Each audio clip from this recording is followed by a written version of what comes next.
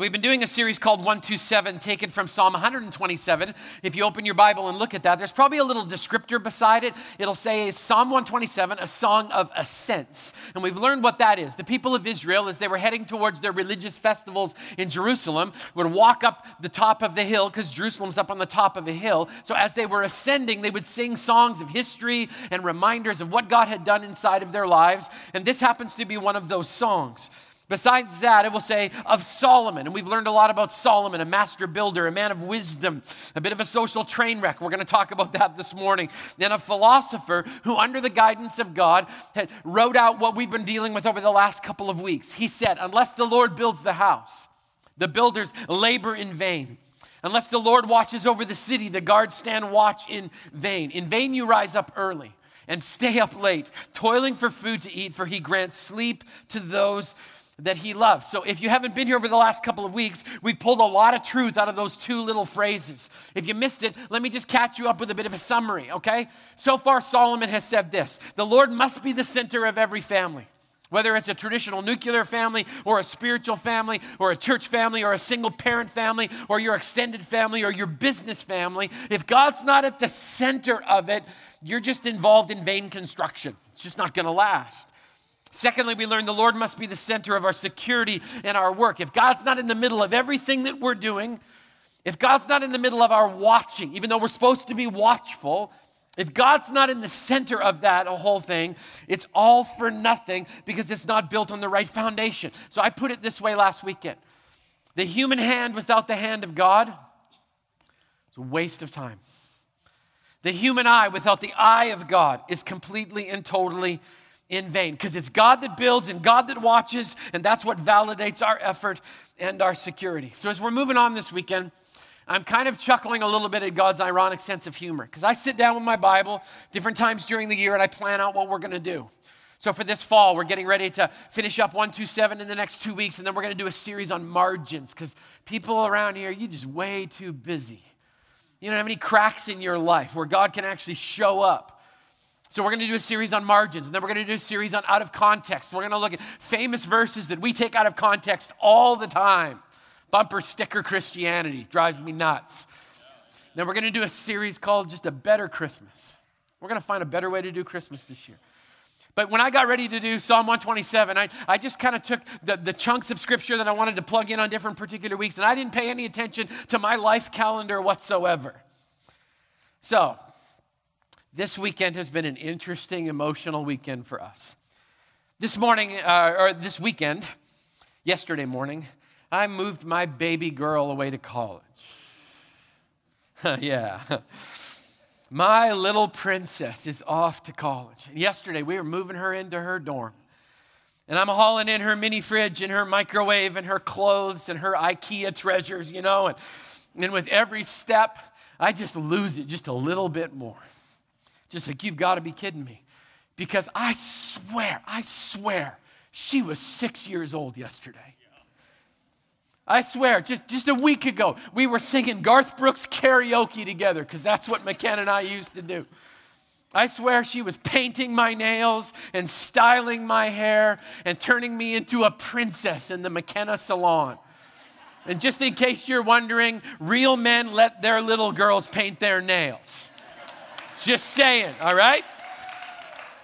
I mean, we moved her out yesterday. And then after the service last night, we took Braden out for his birthday celebration. My baby boy, he'd kill me if I said that, but my baby boy turned 21. When did that happen? When did that happen? I mean, and he's living with some amazing guys. He's actually going to graduate from university in a few short months. But, I mean, it was just yesterday we were playing Playmobil Castle together. It was just yesterday we were setting up Hot Wheel Mega Loops racetrack courses in his room. So I'm just a bit of an emotional train wreck. That's a surprise for those of you who know me, right? Because here are the verses from Psalm 127. Children are a heritage from the Lord, offspring a reward from him. Like arrows in the hands of a warrior are children born in one's youth. Blessed is the man whose quiver is full of them. They will not be put to shame when they contend with their opponents.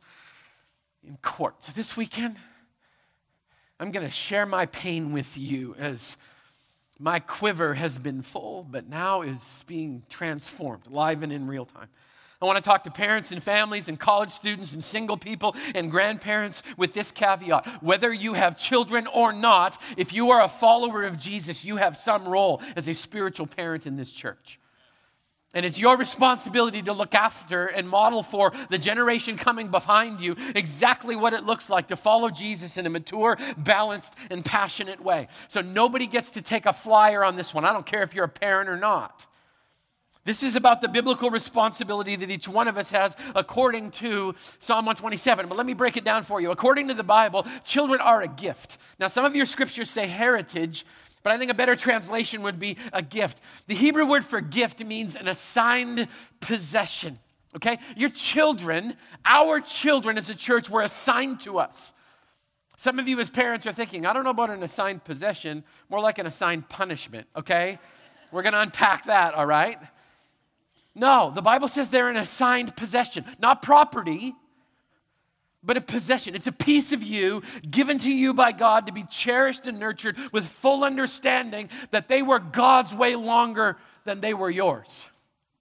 Every kid in this building at any time always belong to Jesus, will belong to Jesus, and they're assigned to us for a short amount of time, both in a regular biological family, but also in a spiritual family. And it's our job to press into them and imprint on them a love for Jesus so that they passionately follow him in everything. In the same vein, God says that children are a reward. The Hebrew word for reward conveys a pleasurable sign of appreciation. Okay, let's just clear this up. Kids are not a burden or a punishment. Some of you are thinking, Grant, you have not met my kids, all right? They are challenging. Not sure I would call them a reward. Some of them actually, you'd look at and say that is divine retribution for the way you treated your parents. And we can talk about that in another time too, right? So many people in our culture today see children as a burden. And the reality is this, there is a weight of responsibility that comes with being a parent. And the burden can be unbelievably difficult and heavy unless you always remind yourself. It's a gift. Psalm 127 also has an interesting word that they assign to children. Solomon calls them arrows. I think that's a fascinating choice of words. That they're arrows. I actually used to teach archery up in Canada at a camp called Cedarwood. Worked through my national ranking so that I would be able to teach kids how to safely shoot bow and arrows. That was an interesting deal. And I believe as Solomon begins to unpack this, that there's just some unbelievable truth here. You see, an arrow is really just a stick unless it's prepared. Proverbs 22 calls us to prepare our kids, both spiritually and biologically. The Bible says, start off a child in the way he should go, and even when they're old, they will not turn from it. Famous way of saying it, train up a child in the way he should go. We're to prepare them. Deuteronomy chapter 4 tells us how, hear, O Israel, the Lord our God, the Lord is one. Love the Lord your God with all your heart, soul, mind, and strength. These commandments I give today are to be on your hearts. Listen to verse 7. Impress them on your children. Talk about them when you sit at home, when you walk along the road, when you lie down, when you get up. Tie them as symbols on your hands and bind them on your foreheads. Write them on your door frames of your houses and on your gates. Your kids are to be prepared, and that's a responsibility that we all have to participate in. To place in our children a love for God and his word. So when the trials of life come, they're ready to take on anything. I mean, think about those words: imprint, impress, teach, model. So that when your children see how you handle the difficulties of life, they also know what it means to reflect Jesus even when it's tough. I mean, I was challenged one time by a person. I was speaking at like an educational symposium. And he comes up afterwards, he goes, you know what just ticks me off about you Christians? You're always trying to brainwash your kids. You want to try to make them all small-minded, and this is the only way to believe. He goes, that's what you're doing, isn't it? You're brainwashing your kids. You know what my response was? You bet I am. You bet I am. You know why? Because if I don't, you will. You will. Let's just not play games here. You will. So am I trying to brainwash my kids into believing that Jesus is everything? Guilty as charged. As parents, we are called to prepare that. Not just for our biological kids, for the spiritual kids that he's entrusted to Christ the King church. So they're to be prepared. They're also to be directed as arrows. So as parents, if we're going to build a godly home that's going to last into eternity, we are tasked with directing and pointing our kids towards the cross of Jesus, the place where love and humility and sacrifice are learned and lived. Parents, can I just beg you to believe something? You can't just hope your kids end up there. You can't just hope that they're going to end up getting pointed in the right direction. Because I'm going to tell you something about your children. The Bible says that without Jesus, they're like all the rest of us. They are narcissistic, self-centered little savages. It's like, you can't talk about my baby that way. You think that's harsh? Listen to what Scripture says in Psalm 51. David says, surely I was sinful at birth, sinful from the time my mother conceived me. Most translations say evil, not just sinful. Listen to this one. This is your Bible talking. The wicked crawl out of the wrong side of the cradle.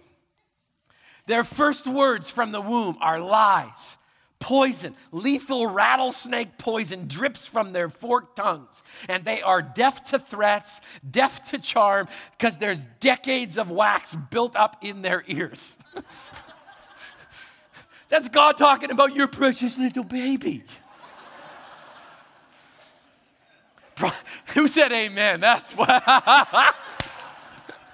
Proverbs 22, folly is bound up in the heart of a child, but the rod of discipline will drive it far away. Now let's be really, really careful with that one.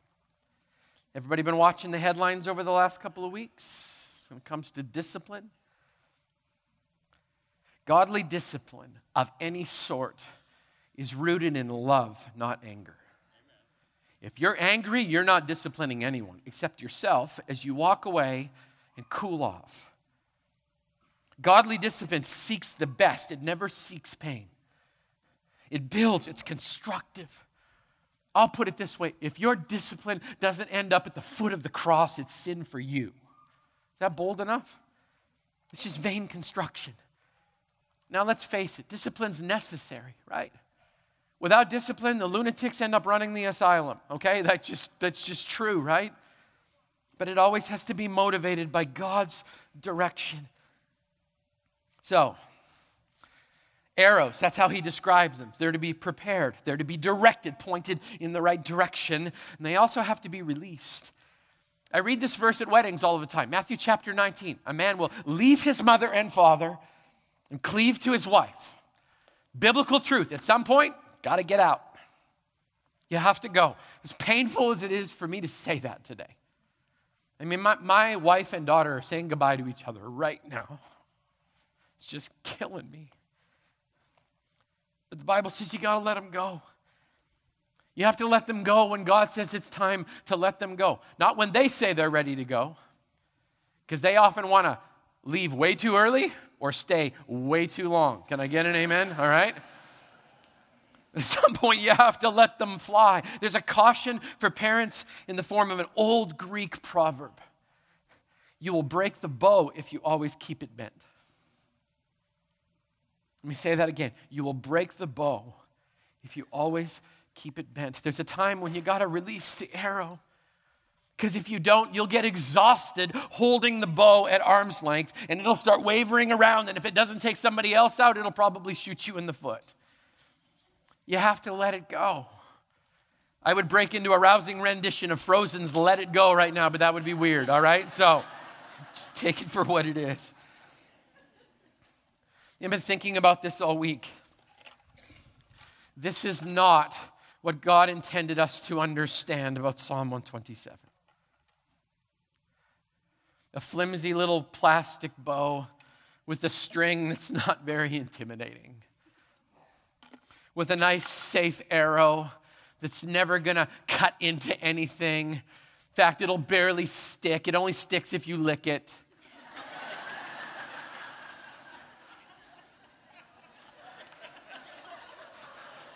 That's just weird, isn't it? You know what's funny? Our technical director couldn't stand it last night. He shot an arrow. It's hanging from the confidence monitor right up above your head. So if you get hit with something, That's all Colin. Right? But this is the way it is, right? Oh, no. This is what I'm looking for. I want this.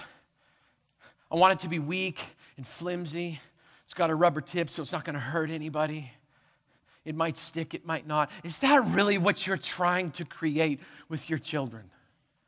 Is this what we're trying to produce at Christ the King with the generation that's coming behind us? I don't believe this is the picture that God wanted. I think possibly that this would be a little closer to what David was talking about right here. Yeah. You know what's amazing about this? It's dangerous. These are just target arrows. I took the tips off just in case someone decided to be stupid. This bow is strung at lots and lots of pressure. You shoot an arrow out of this, it'll cut. It'll go through steel if you get close enough to it. It's that powerful. It's that strong. You shoot it, it will fly true and straight, right to the heart of the cross. This is what Solomon is talking about. Like, let's just compare.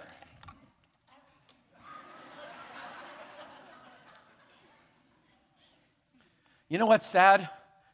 Most of us are actually doing this. I don't want my kid to offend anybody. They might get hurt. I don't want them to stand up for truth in Jesus. They might get persecuted. Solomon says, this is my prayer for your children. That they would understand that in the hands of the perfect archer, meaning Jesus, they're a weapon for the sake of Jesus Christ. You know, this picture kind of comes from 4 phases of biblical parenting. I wish I had an opportunity to break out all of the scripture. I've done it at different times, but you're going to have to trust me on this one. Every one of us that either has biological children or spiritual children, and that would be everybody in the room, we go through phases, right? We start as caregivers. That's when our children rely on us for absolutely everything, right? You feed them, you clothe them, you change them, you rock them to sleep. It's an amazing time. I love the phase when Braden and McKenna were in a car seat, right? It's just they're in a bucket. I can pick them up and I put them wherever I want to. I point them in that direction. I feed them. You know, they can't move. I always know where they are, and they just lock in place, and it's perfect, right? But there's a time when that's got to stop. If you're still wiping your baby's mouth and his hairline is receding, it's time to stop. Stop. In the name of Jesus, stop, all right? Come to Jesus, repent, and both of you grow up, okay? But there's that beautiful phase when we're caregiving. And then we exchange the bucket for a badge. And we become a cop, and there's nothing wrong with that. Because your children rely on you for boundaries. You've got to lay down the law, right? Don't touch that, sweetie.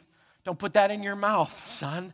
Don't walk in traffic. Don't talk to strangers, right? And lots of parents get stuck in this phase. I think it's the easiest one to enter into and the most difficult one to step out of. I'm going to tell you this. If your kid is 28, it's time to surrender the badge, all right?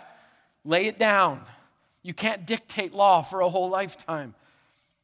And then we graduate as parents, spiritual leaders, and we become coaches. And that's when your children rely on you for instruction, but it's a difficult phase because you've got to move off the playing field.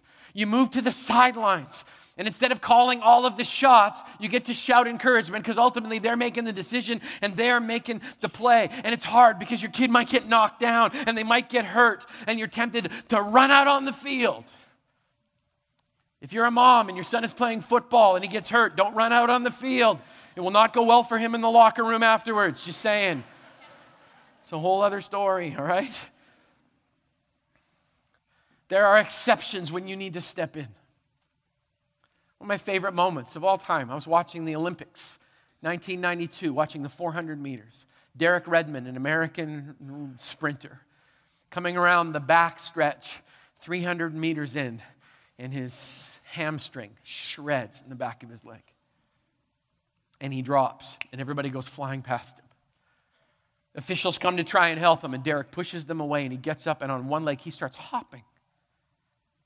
He starts hopping because you could just tell, I'm going to finish. I've got to finish. The cameras are watching him. Officials are coming. He keeps pushing them away, pushing them away. All of a sudden, you see a large man in a white T-shirt and a Nike hat come running up behind him, and Derek pushes him away at first, and then he realizes who it is. Officials come and try and take the man away. They think he's somehow violating security. It was Derek's dad. Google it sometime. Watch the YouTube video. And his dad puts his son's arm around his shoulder, and together they limp and hop the last 100 meters until he crosses the finish line. There is a time to step in, but it's the exception, not the rule, when you're coaching your kids. And finally, here's the stage Laurel and I are at. Yay. Consultants. That's when your children rely on you for requested advice. I know, arrow to the heart, isn't it? Right? Requested advice. Do I need to define that? That's when they ask you for your opinion before you're just like, this is the way you should do it, and you need to be able to do this kind of thing, and this is the way it's going to go, and this is the way I did it back when the other day, blah, blah, blah, blah, blah, blah, blah. Right there today, both of my kids. So tempting. I want to put them both back in a bucket. I want to go get my badge. I want to blow my whistle one more time. You know, we're learning how to offer advice. We're learning what it means to be asked. We're learning to trust and to let go. You know what's important about this section? It's not for the arrow. This section's for the archer. The Bible says, like arrows in the hands of a warrior, children born in one's youth. Blessed is the man whose quiver is full of them. So here's a biblical word for parents. Embrace your assignment. They'll be gone like this. And I'm not just talking biologically, I'm talking spiritually across the board. Embrace the assignment. Enjoy the pleasure of legacy. You know what I love? I love when my phone rings and I hear either a little voice of a female on one end or the little, I still call it little voice of a man on the other end. Hey, Dad. Do you realize we have the same thing available to us spiritually? Hey, Dad.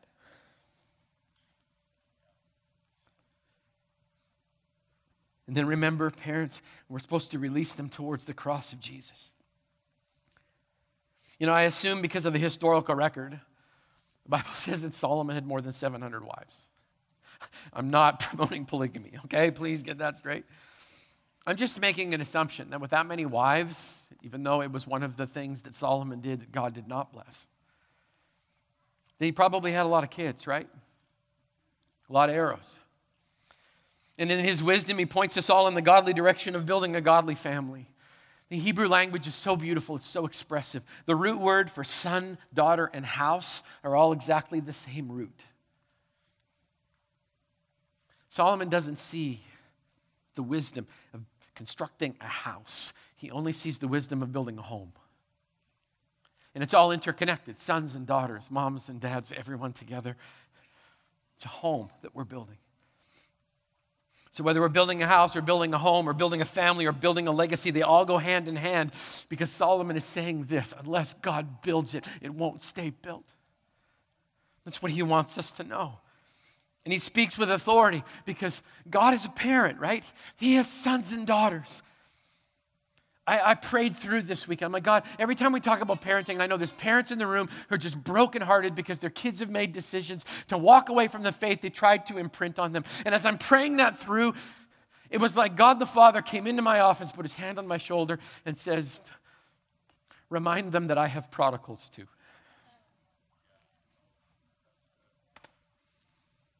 God gets prodigals. He chases them. If you're a prodigal, give up. He will chase you. And if you have a praying grandmother, give up sooner than later. Your life will be hell until you do, speaking from experience. So as the perfect parent, God desires to release us, all of us, to his family, to his purpose, to his protection. Okay, let's wrap up my little section here. I got to move quickly. Psalm 127 ends with a very confusing phrase. It says, they will not be put to shame when they contend with the opponents in court. What? Some of your translations will say, and they will not be embarrassed when they contend with an enemy at the gate. You know, you read that, try and understand. It's like, what in the world does that mean? And it's a little confusing unless you understand what I call redneck theology, okay? Redneck theology works like this. Imagine you're a dad and an enemy shows up at your door and wants to try and take something from you that is yours, and you love it and you cherish it. Imagine that person just standing at that door, and the enemy comes, and imagine this conversation happening. If the father at the door, in protecting his family, kind of straightened his back and said, excuse me, Mr. Enemy, I would rethink coming against me because I may not be very impressive, but you should see the size of my boys. Spiritual opposition comes against every family. It will come against this family if we're doing what God has called us to do. But we don't need to worry. You know why? Because we've got sons and daughters in Ferndale and Sutton Valley and downtown and on the south side of the city. We have family at Cornwall and Northside and Emmanuel Bible and First Baptist and Redeemer and Bellingham Covenant, and the list goes on and on and on. You want to pick a fight with us? You better remember, we have large Dutch cousins at North County Christ the King Community Church. We've got some family in Birch Bay and Blaine, and if you pick a fight with one member of the family, you pick a fight with all of us. We will contend with you at the gate. And that's just the part of the family that's nice and tidy. I want to remind you of something. We have a section of our family that meets at the old Holy Smoke Tavern up north. You do not want to mess with those people, I'm just saying. You know what's amazing about family? It brings confidence. So I'm asking you the question. If you're here as a skeptic, if you're checking it out, this is my question. Are you a part of the family of God? Are you a child of Jesus? Have you laid down your life fully and completely? Do you understand that there is confidence inside of this family, not because of who we are, but because of who our dad is? That's my prayer for this fall of Christ the King. To give people opportunity week after week after week to become a part of the family of God. And as a family of God, to everyone in the room, whether you have biological children or not, we have a parenting responsibility. It starts inside of your home, but it ripples out. So let me say this to you. If you don't have biological children, here's the biblical mandate. Would you adopt some? And I'm not just talking about on the other side of the world, even though God may call and has called many, many couples from our church to adopt from the other side of the world. Maybe you're supposed to adopt the family that's sitting in the row right in front of you. Maybe you're supposed to watch for a single parent hero in our commons and just simply come alongside and love them and pray for their children. Laurel and I don't have family around here, which is why I freak people out all the time when I walk through the commons, because I'll see people that they know I'm not related to, and I'm just like, hi, Mom. Hey, Pop. We didn't have parents, so we adopted them, and they adopted us. That's how family acts. So we have a decision.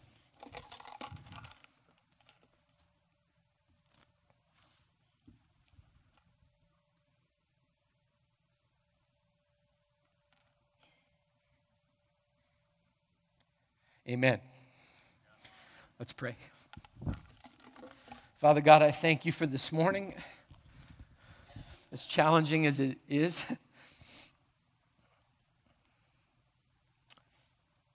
Lord, as we seek to release the next generation towards the cross of Christ, we pray in the name of Jesus that they would fly true and straight to the heart of God. Lord, we need more family here, Christ the King. So Jesus, would you break our heart to the needs around us, to the point where we would actually act? that we would reach out and love and encourage and gather.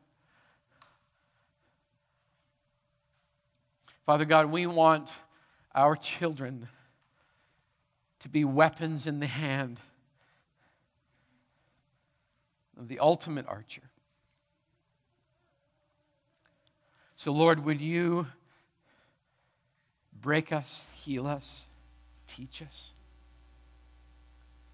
what it means to prepare, to direct, and release the beautiful blessing that you've given to us as both spiritual and biological kids. So Lord, we give ourselves fully and completely to you today. As we walk through this fall, Lord, would you continue to make us a healthier and healthier family that comes alongside of other members who are hurting and points them in the right direction as well. Jesus, thank you that you've blessed us with a next generation. I thank you that they are not the church of tomorrow. They are the church of today. Lord, may we model well what it looks like. Follow Jesus. We pray these things in your precious name. Amen.